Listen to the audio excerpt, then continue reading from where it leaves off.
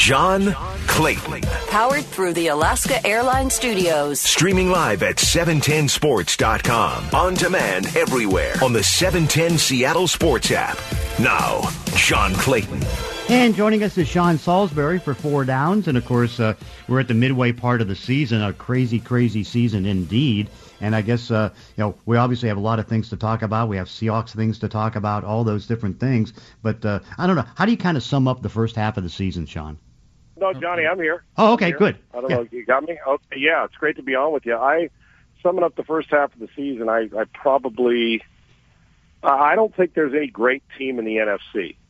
No, that's part of it. I think there's Tampa, Green Bay, New Orleans, Seattle. I think there's about 4 or 5 teams that can win it in the NFC. I think there's a couple. And I also think the AFC is better at the top. We've been saying the last couple of years the NFC is a better overall conference, and the last couple of years they have been. I think that both Kansas City and Pittsburgh are a cut above anybody else in the league right now. I do, and Baltimore isn't far behind, and neither is Buffalo. So we're really top heavy.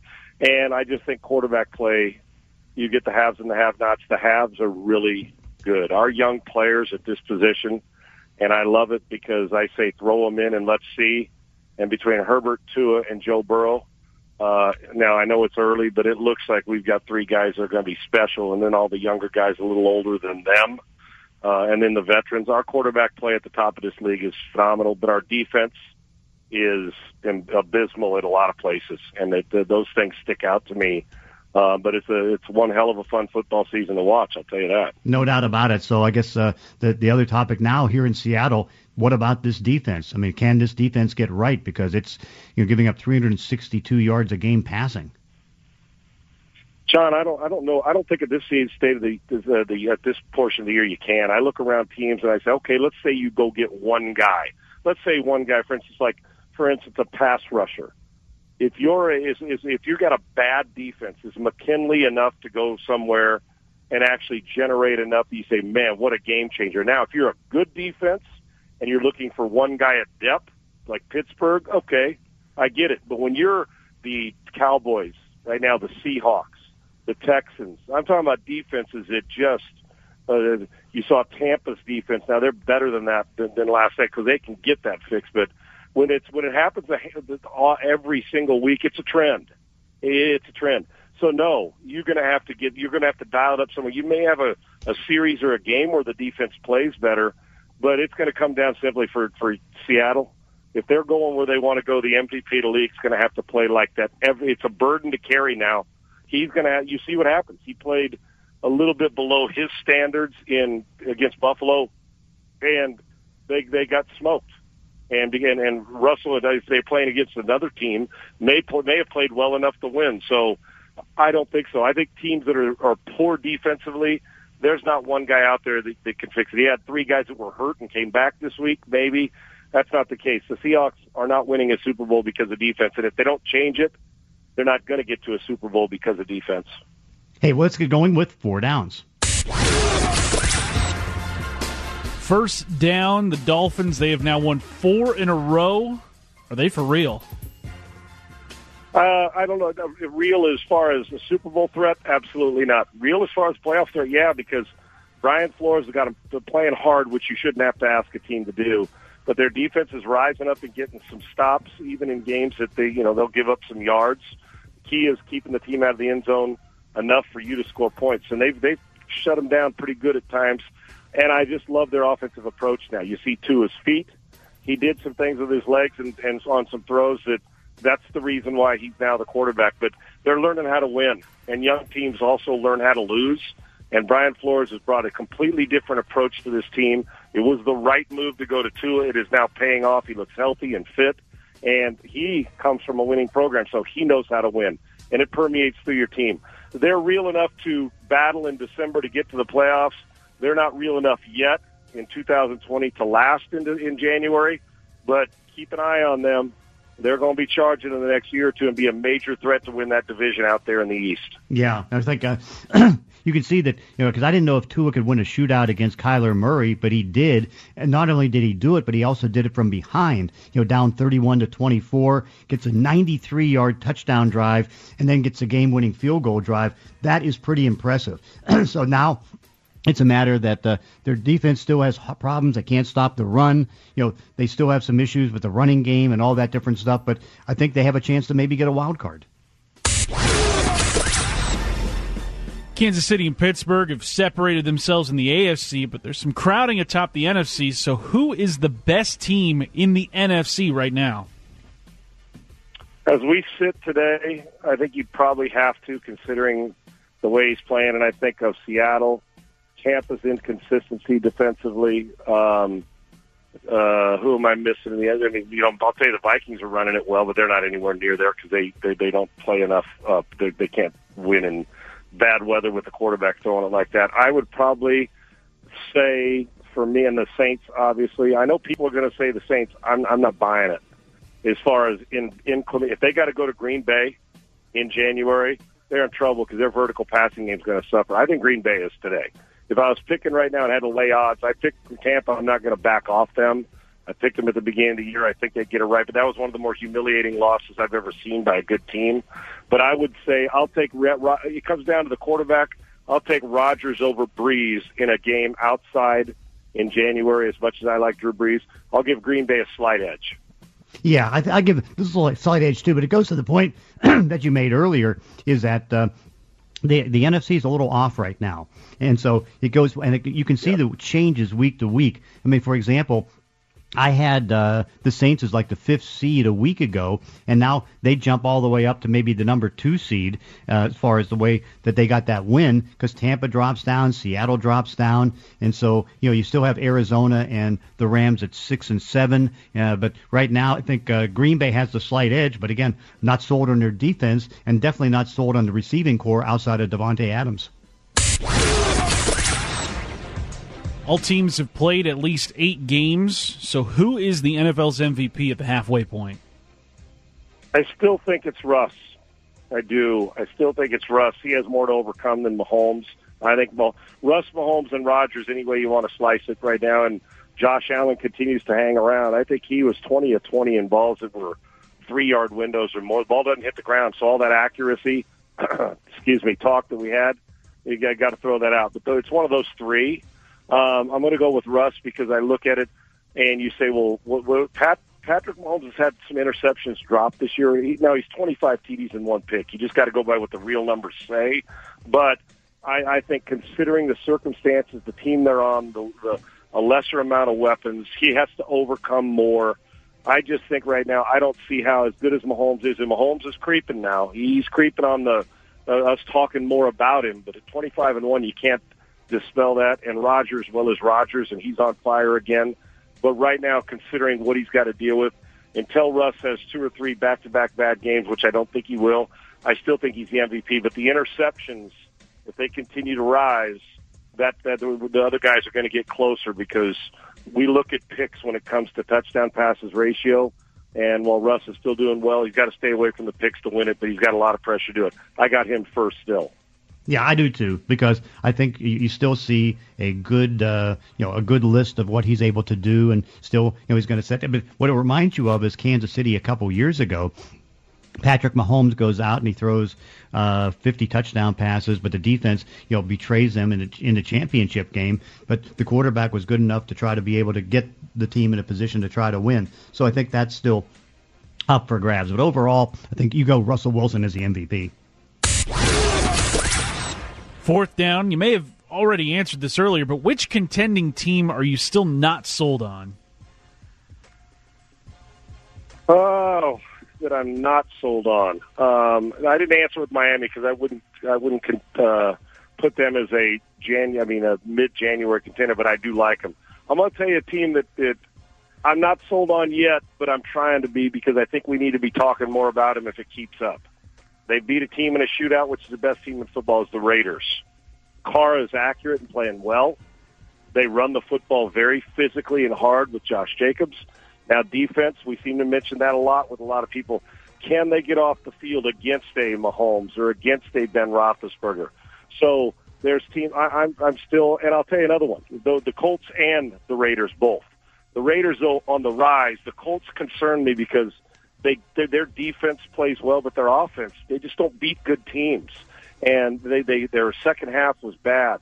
Their commitment to the run game hasn't been there. I'm concerned about Phillip Rivers in bad weather or when he doesn't get to set his feet. So Raiders on the rise. I'm not there yet with them, but offensively we should start to get more into it. And the Colts, John, defensively I'm there, but offensively I think they lack some weapons, and I don't think Phillip Rivers can get them to February. And they're a playoff team, but that could be an early out depending on where they're playing. It's those two teams for me, and they're both in the AFC. Yeah, I'd have to say I'm still sold on Indianapolis despite the loss. I know it's only 10 points, but Baltimore is so good at their defense and all that stuff. And again, what you're looking at right now is that we'll find out Thursday because the Colts end up taking on Tennessee, and just like we saw with Tampa Bay, they had all the momentum and everything else, and they were going to go beat the Saints, and they didn't. They got drubbed. And then, of course, Tennessee is like the worst third down defense in football, and they don't get sacks because they just don't. And so I give that one to Indianapolis. But, of course, we give you the honor, of course, of being there on 4 downs. Great job. And, of course, we'll be looking to talk on Friday. Can't wait, John. Thanks. Good. Have a good week. You guys be safe. Okay, and of course, it's Sean Salisbury, and of course, what we can do and make sure that you can listen to the show via the 710 Sports app. It's powered by the Dubin Law Group. Coming up next, we get out the report card. It's the John Clayton Show, 710 ESPN Seattle. It's time for the report card with the professor. In the report card we get out every day, we look at the good, the bad, the ugly, the smart, the stupid, what people say, what people do. We take the stories, the anecdotes, we take the social media comments, we take the voices, and we attach grades to what we hear and what we see and all those different things. Curtis Rogers, of course, gives us a report card each day. So what do we have today? Well, John, let's get started on today's report card with a pretty wild story here from former Chiefs and Patriots quarterback Matt Castle, who was on the Patriots pregame show for their local TV station in Boston, was asked about playing for Todd Haley, who was the Chiefs head coach for quite a stretch there. He was the offensive coordinator in Pittsburgh and Arizona. And Todd Haley, known around the football world as being a hothead, somebody that lets his temper kind of control how he's coaching things. Matt Castle shared this story about Castle getting benched in the middle of the game and him going back out there against coach's orders. Every time I came to the sideline throughout the first half, Todd Haley's screaming at me. He's yelling at me, just run the ball. And I'm like, we talked about this. We can't run the ball into everybody pressuring right into the run, so we're going to throw it.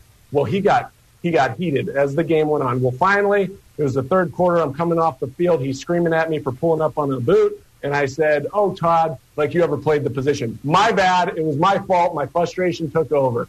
So I go to the sideline. He's still coming over, yelling at me. We had a little bit of a dispute over there, and he benches me. He benches me in the middle of at the end of the third quarter, and he says, Brody, you're in. And he's being dead serious. Well, I took the liberty to run back out on the field. Well, he wouldn't give me a play in my helmet. He would not give me a play in the helmet. Then he sends Brody back out on the field. Brody, 2 plays later, throws an interception. Now everybody's mad at Todd Haley. And then he literally said, you're not going back. He told the coaches to tell Castle he's not going back in the game. So again, as a team captain, I felt it was my obligation to run back out on the field. Again, he wouldn't give me a play in my helmet, so I had to call my own plays in the helmet for the first 3 plays. Eventually, we ended up getting a score on that drive. We won the game, but I'll tell you what, it was disruptive, to say the least. John, does any of that story from Matt Castle surprise you about Todd Haley? No, not at all. I mean, the story gets an A. And see, I'm a little biased in this one because I actually go back, when I was covering the Steelers, and, Todd was the son of Dick Haley, who was their main personnel guy. And I was watching him, I think he was like 12, 13 years old as a ball boy. And so I'm not surprised. And I still remember going back to Pittsburgh, not this year, obviously, but every year trying to see, okay, what's going on, with Todd and Ben, because they really got into it. I mean, that's like, it was almost like not fisticuffs, but there was shouting and disagreements and all those different things. And so that's Todd. Todd is a hothead. He wants it done his way. And think about this. You have a big quarterback like Ben Roethlisberger, who, he and Tom Brady were the best on 4th and goal at the 1, right? As far as just taking it in on a quarterback sneak. He was never allowed because of Todd to be able to audible to a quarterback sneak when he saw it would work. And again, Ben's one of the best in this era in being able to do it. I think he's like 21 or 21. And so now he's able to audible to that where it wouldn't happen with Todd. But that's Todd. He is a hothead. Yeah, he's absolutely a hothead. I'll give the story an A. I can't get over the whole Castle goes back into the game and Haley's so frustrated with Matt Castle's performance that he refuses to give him any play. So Castle just kind of takes it on his own and says, you know what, I guess I'm calling my own plays here. And he led them to a touchdown drive. Shout out to Matt Castle for overcoming that. But yeah, Todd Haley, not somebody you want to get you don't want to get on his bad side because you're going to hear about it from him. Remember him on Hard Knocks. Oh yeah. I mean, because Hugh Jackson wanted something done, and he said, "No, we're not going to do that. That's not what we're going to do." Yeah, that whole Brown situation. You had Todd Haley on offense, Greg Williams on defense. Combustible, wouldn't you say? Oh, no doubt. Big combustible. Also on the report card today, John, Jaron Reed. He joined Bob Dave and Moore yesterday in the afternoon and was asked about how he likes spending his downtime. And he's a TV watcher. He loves watching the Food Network, but don't ask him to cook. Oh, I love the Food Network because everything else on TV is boring. And Tom, they just be making all type of food and stuff just out of anything. And it'd be real good. And then I just get hungry. And so I might try to whip some up myself. I've actually cooked before while watching Chopped. Are you good? It's funny because no, I ain't good at all. I suck. But they be making purees and stuff. I don't know what puree is. I feel that from Jaron Reed. I love watching Food Network. Cannot cook at all, John. Are you a Food Network viewer? I haven't in a while because I've been watching CNN too much because of what's going on with the votes and everything else in the country. So it's like, but no, I used to watch it all the time. So unfortunately, I haven't got back to that. Maybe I will now that the election's over and all those different things. But no, I'll give. I mean, it's funny because it's good that Jaron's now, getting back and talking because, again, he's so much fun. I mean, he's fun on the field, and it was also fun to be able to watch, his 2.5 sacks on Sunday. So I'm going to give him a B.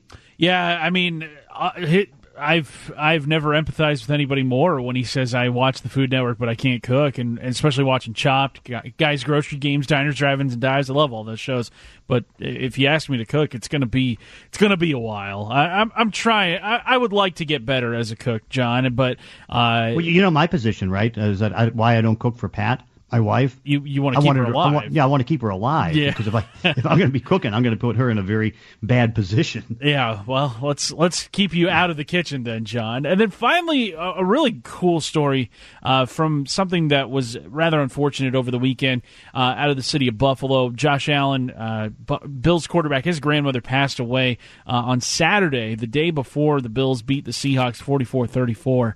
And in the days since the passing of Josh Allen's grandmother, Bills fans have taken it upon themselves to memorialize her in a really amazing way. They have been making $17 donations, 17 in honor of Allen's jersey number, to a Buffalo area children's hospital. And in the 48 hours since Sunday, Bills fans have raised more than $200,000 for a Buffalo area children's hospital. Just an incredible wave of generosity born from the passing of Allen's grandmother. John, how are we grading the Bills fans using this platform to make sure that she is remembered? You have to give it an A. I mean, because again, it's such a great story, and it just shows how loyal the fans are, how appreciative the fans are, and how concerned they are for the quarterback. I mean, again, it's been 2 decades since they've been able to win a division. Now here they are, thanks in part to Josh Allen and his passing and all these different things. I think it's just a great sign. It shows you what great fans the Buffalo has. Yeah, I got to give them an A+ for this. I believe it was a couple of years ago when the Bengals won a game that put Buffalo into the postseason for the first time since 1999. Bills fans made donations to, I think, the same hospital and using increments of, I want to say $14 because that was Andy Dalton's jersey number. Bengals quarterback is Cincinnati's win catapulted Buffalo back into the playoffs. So just really cool gesture by them and what they're able to do, and some really cool stuff, especially around, we're nearing the holiday season. Really cool to see that hospital taken care of in that way. That is it for today's report card, John. Okay, and of course, be sure to check out the Professor's Notes at 710sports.com. The Professor's Notes are brought to you by Infinity of Tacoma at Fife. Coming up next, we're going to go into Vizzy Hard Seltzer text line and take your text questions. It's the John Clayton Show, 710 ESPN Seattle. John Clayton. Powered through the Alaska Airlines Studios. On demand with the 710 Seattle Sports app. Time to go on the Vizzy Hard Seltzer text line and take your text questions. Text us at 710-710. Curtis, what do we have? This one, John from the 253. They want to know, what does Dallas's cap situation look like next year if they franchise Dak again, and what are the chances they reach a long-term deal? Yeah, I think it's going to be tough to get a long-term deal because he's going to be asking for $39-40 million. But the cap is going to be a mess. They're going to have to let some guys go because if you talk to the top eight players on the team, he'd have $104 million of cap room, and so if you add that with the 37.5, you're talking $140 million of what might be $175 million cap. That's why they may have to, certainly, Lalo Collins is going to be in trouble. He's going to probably be cut. They may have to trade Amari Cooper, and they have to restructure a whole bunch of contracts. But it's not going to be easy, but somehow, some way, they've got to get it done. This one from the 509, they want to know, how would you assess Trey Flowers' performances the last 3 weeks? Is he bouncing back from his poor start? I think he is. Now, certainly, I don't know what the technique issues are or anything of that nature that got caught up, but I think he certainly, I think, has played better than Quentin Dunbar. And again, we give the possible excuse for the knee injury and the lack of time on the practice field, all those different things, but I think he is playing better. From the 503, they want to know, John, do you expect Seattle to put in a claim for Takk McKinley? I think they might. I can't guarantee it. The question is going to be, is it going to necessarily work? Because, you figure a couple other teams may jump up and do the same thing. And again, we won't know till tomorrow. He wasn't on yesterday's waiver wire. He's going to be on today's. And so the clock starts at 9 or at 1 o'clock this afternoon to 1 o'clock tomorrow. And so, we'll see. But I think it's not. I think it's advisable to try to do something because, again, he can just be an option. I mean, the better option probably would be to get him on the practice squad if he clears waivers. But you take it one step at a time. This one comes to us from the 206, John. They want to know, with how banged up he looked on Sunday, do you expect Quentin Dunbar to play this next week? I'm questioning it. I think it could be problematic because, again, it's like but I think what also you have to take into account, what he had to do and what he had to sacrifice to be able to do what he did because, again, he had to, being out there hurt, and you can see how much he struggles, but, they need as much as they can, and so I think he's going to almost have to gut it out. 253, they want to know, John, do you see Seattle having any interest in free agent corner Eli Apple? No, I guess, maybe.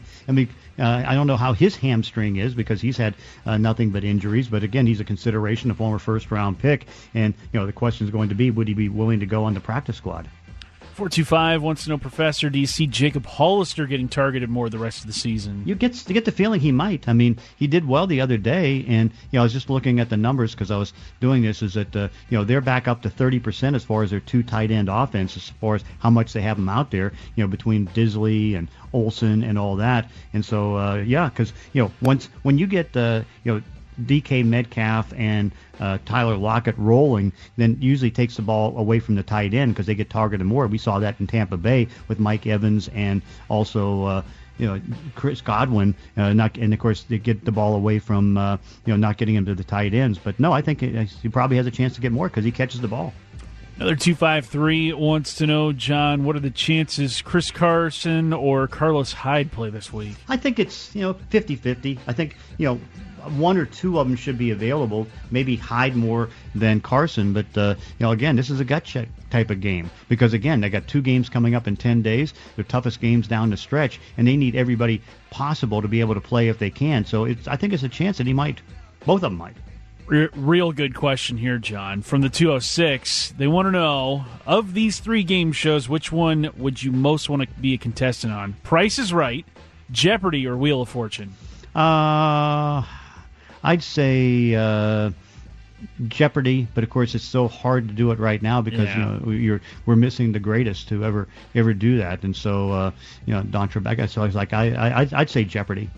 Yeah, I think Jeopardy would be probably you'd get the most bragging rights having won that, because Price is Right doesn't really take a lot of skill. Wheel of Fortune, a little bit of skill there. Jeopardy, that's strictly knowledge based, and I think that would be incredible to participate in, even without Alex Trebek there as the host. Maybe they find somebody else, Ken Jennings possibly, to host that. That'd be a fun one.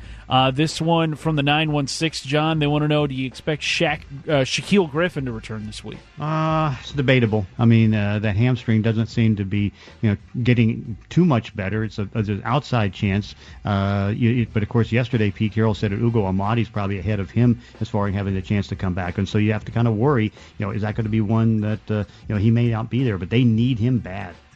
The 509 really wants me to ask you this, Sean. They want to know, can a player reject a team who picks him off waivers? No. I mean, he could rant and rave and be cut, but if you're claimed on waivers, you have to go to the team and raise issue with them as far as if you don't want to be there.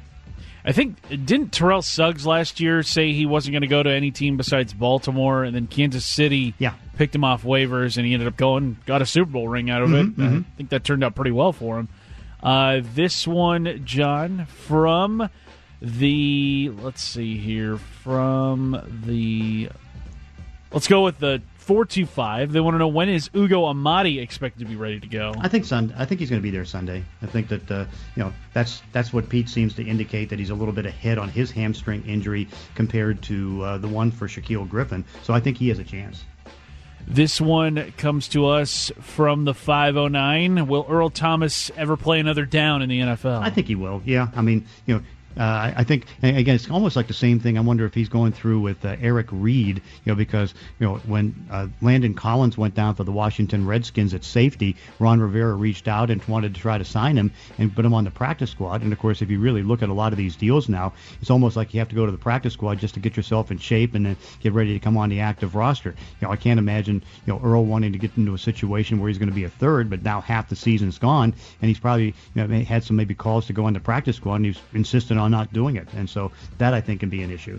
253 wants to know, is Dwayne Brown's eventual replacement at left tackle currently on Seattle's roster? I don't think so. I mean, maybe it could be Jamarco Jones. That's a possibility, but I right now think that sometime in the next 2 years, and I say 2 years because I think he's still got 2 more years left in, they've got to find that person. 206 wants to know, John, when will we find out today who gets Takk McKinley? We won't. Because, again, he wasn't on yesterday's waiver wire. And so once he goes on the waiver wire today, we have to wait until tomorrow at 1 o'clock. So, maybe we'll find out maybe during the course of the show tomorrow, but we will know nothing today. Yeah, we got some time. From the 253, they want to know, John, will Chris Richard or Dan Quinn be back in the NFL next year, or will they continue to take time off? No, they'll both be back in the NFL. They're both coaches. They love the coaching jobs, and they love what they do. So they'll both be back in the league. This one comes to us from the 206. What's your favorite midnight snack? Being I'm never awake at midnight anymore, although I guess sometimes I'll wake up at midnight. I'd say probably some nuts or things like that. I mean, different type of things, but I usually don't go for a midnight snack. I usually have my dinner and then go to sleep. Yeah, it's not good to eat like when you wake up like that, but we've all done it. Favorite midnight snack for me, I would maybe like chips, something like that. Yeah. This one, John, they want to know from the 425 if Richard Sherman and Seattle will have a reunion at any point in the future. Oh, you'd think so. Yeah, I don't see any reason why not. I mean, take a little bit of time once he retires to get away from the game. I mean, he still lives up here, so it's like, I think there's a great chance. 425 wants to know, John, can you ever remember a team rushing only 3 times in the first half like Buffalo did on Sunday? No, well, we watched Tampa Bay. They ran 5 times during the course of the game, which I think is an NFL record low. And so, yeah, I mean, and I think it's happening a little bit more and more because everybody realizes, hey, we can pass the ball, we can do this and do this. Let's, if we're going to do the running, we'll do it in the fourth quarter. That is going to do it for text questions. Okay, coming up next, we're going to have our daily dose of the Gros with Dave Grosby. John Clayton Show, 710 ESPN Seattle.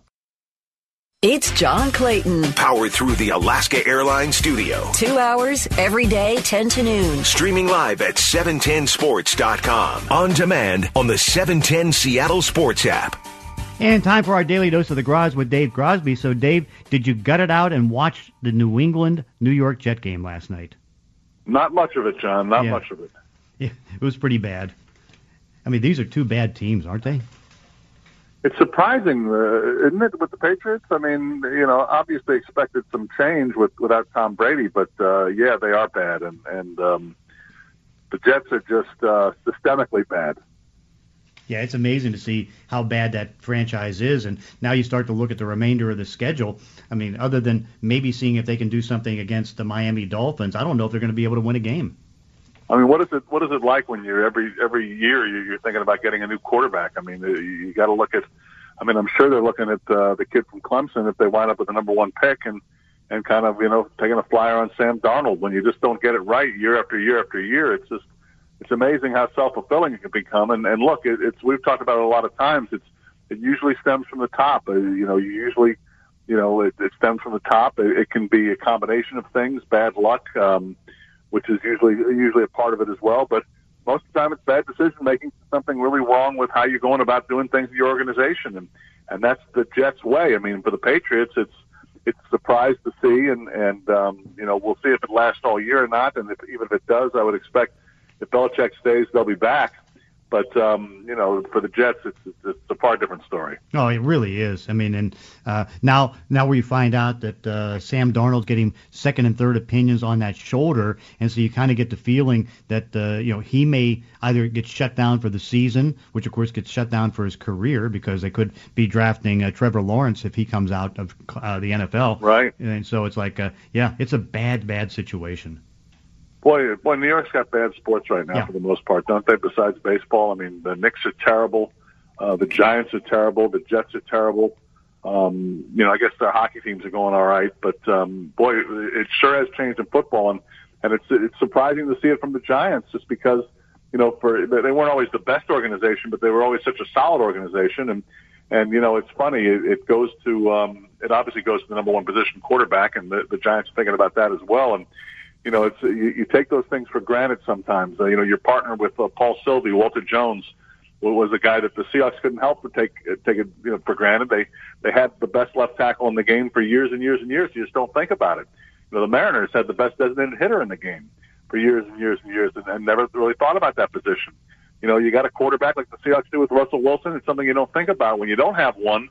It can fail your organization. It can drop you to your knees, and it's hard to come back. Look at the Seahawks before Matt Hasselbeck came in and the struggles that they had. So it's that position in the NFL continues to be the most important, but even that position sometimes can't overcome bad management. Oh yeah, no doubt about it. That is a big problem. And so now I'm kind of wondering, like on the New York theme, what's your thoughts on Steve Cohen ending up buying the New York Mets? I mean, I don't know what that'll. To me, the fact that the Mets struggle is surprising. They're obviously a big market. What it's going to mean is they, a little bit of. I'll say this, not knowing a whole lot about what his plans are, and forgetting about how he got there. I mean, that's an organization that needed some stability for a while, and now they have it. Now they've got a fantastic ballpark. I mean, Shea Stadium was kind of the excuse for a while. The ballpark they have now is terrific. They make buku bucks, so there's no money problems there. It should be the start of a good stretch, but it all depends on who he hires. It all depends on who starts running that baseball operation, and you hope they don't make a decision as crazy as the White Sox Tony La Russa decision is looking like. Yes, you see this the latest on that. He just had a DUI. The day before they hired him, and they knew he hired him, and he pulled off. Do you know that I'm an MVP and I'm in the Hall of Fame when he's getting in the cop car? Yeah, and this is the second his line time is, in 3 do years. you see my ring? I'm a Hall of Fame baseball person. I'm legit. I'm a Hall of Famer, brother. Yeah, I mean, that's insanity. Yeah. I mean, that's just, it's funny because the White Sox appeared to be an organization that has moved in the right direction. They were patient with prospects. They took their time. They They hit this year. They made the postseason this year after a long wait with a bunch of great young players. That this move seemed kind of questionable because La Russa's been away from the game for so long, and we speculated that it might have been partly because of the success Dusty Baker has had as a 70-year-old plus manager, but to hire him knowing that he had a DUI and knowing it's the second one he's had in 4 or 5 years, just baffling. Mm-hmm. Oh, it's bizarre. There's no doubt about it. And of course, it makes me believe that the White Sox success was a fluke, and that you will see them make mistakes in the years to come, and they will not be able to maintain what they started this year. Mm-hmm. Yeah, I mean, it's crazy. And in the meantime, things all get good on the Mariner front because Kyle Lewis ended up getting the. And in fact, the only thing that surprised me was unanimous. I mean, I think it should have been unanimous, but normally, and I know being among the voters for different things that you can't get everybody to agree, but everybody agreed that he was the AL Rookie of the Year. It was surprising that it was unanimous. It was a tremendous accomplishment for Kyle Lewis, especially knowing his story like we do, knowing what he overcame. An injury that looked like it had his career in jeopardy, and he's just been climbing the wall since. He was Jerry DiPoto's first, number one draft pick, and just kept hanging in there, and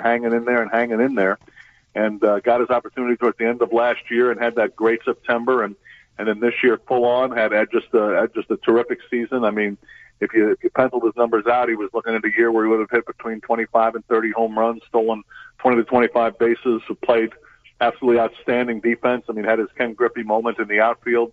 And in terms of rookies, he dominated them statistically, so he was a good choice. But it's a great story, and it's something good that's happening for. We talk about the Mariners being an organization that hasn't been to the postseason longer than any other, and a big part of that has been bad luck and then not developing young players. I mean, and here's a case where this is obviously the dictionary definition of developing a young player, taking a guy in the first round of the draft and he winds up being Rookie of the Year. That's how it's supposed to be. And it was a long, circuitous tour and torturous at times for Kyle Lewis, but really congratulate him. He had a great year. He's a great player and certainly one of the guys to build around. Yeah, no doubt. And, of course, now they got 2 Gold Gloves and a Rookie of the Year. That's showing it that you can get some rebuilding process. And, again, they're now in the top 3, maybe even the top 2 as far as farm prospects. Yeah, I saw that number where they're in the top 3 with top prospects. That's the first time that's happened in a long time. And again, what we talked about, John, what the difference between success and failure in these circumstances is development. I mean, it's just there's always been one thing lacking. Whether it's and at times it's been mistakes at the top of the first round. And we're not just talking about first round, but we're using that for an example with Jeff Clement and Dustin Ackley, guys like that. But it's also very much about how you develop your players. I mean, it's key to the success of the game, obviously, and the Kyle Lewis story and the fact that they've got guys that are going on so well speaks to the fact the Mariners are it feels like anyway, John, knock on wood, that they're doing a good job of developing their young players. And Kyle Lewis, is the first one to get some awards, and there should be more coming. They've got a bunch of good young players ready to play next year. So for a fan base that's been long suffering for obviously a long time, this is the sort of thing that you can hang your hat on. Yeah, and of course, we hope we have good young players, but we do have good young players. But that's the thing that was so amazing about Jack Sorensic because, obviously he had a good scouting eye, but, I mean, he really organizationally didn't have the right people developing the players. No. I mean, that's I think, and looking back at it, that's the bottom line. And like you said, it was considering his background, he was a former executive of the year when he was running the minor league operation for the Brewers. You would have thought this would have been an absolute lock when he was here. Here's the one thing this guy can do is develop young players, and it turned out to be not the case, unfortunately. Yeah, but that's the one thing I think you can see that this current administration has done a real good job of getting people and trying to do all those things. Yeah, exactly, and like we said, just to circle around here, with Kyle Lewis winning and the young guys they've got coming, it feels like now they've got the right program going, and that's very positive. And I don't change my opinion at all about next year. I think next year is an opportunity. I mean, an opportunity to step forward, and I think the Mariners probably going to feel that way themselves. Yeah, no doubt. And of course, that's our Daily Dose of the Gros with Dave Grosby. Dave, have yourself a great day. John, sounds good. We'll talk again tomorrow, buddy. Okay, sounds good. And we'll be back tomorrow at 10. It's the John Clayton Show, 710 ESPN Seattle.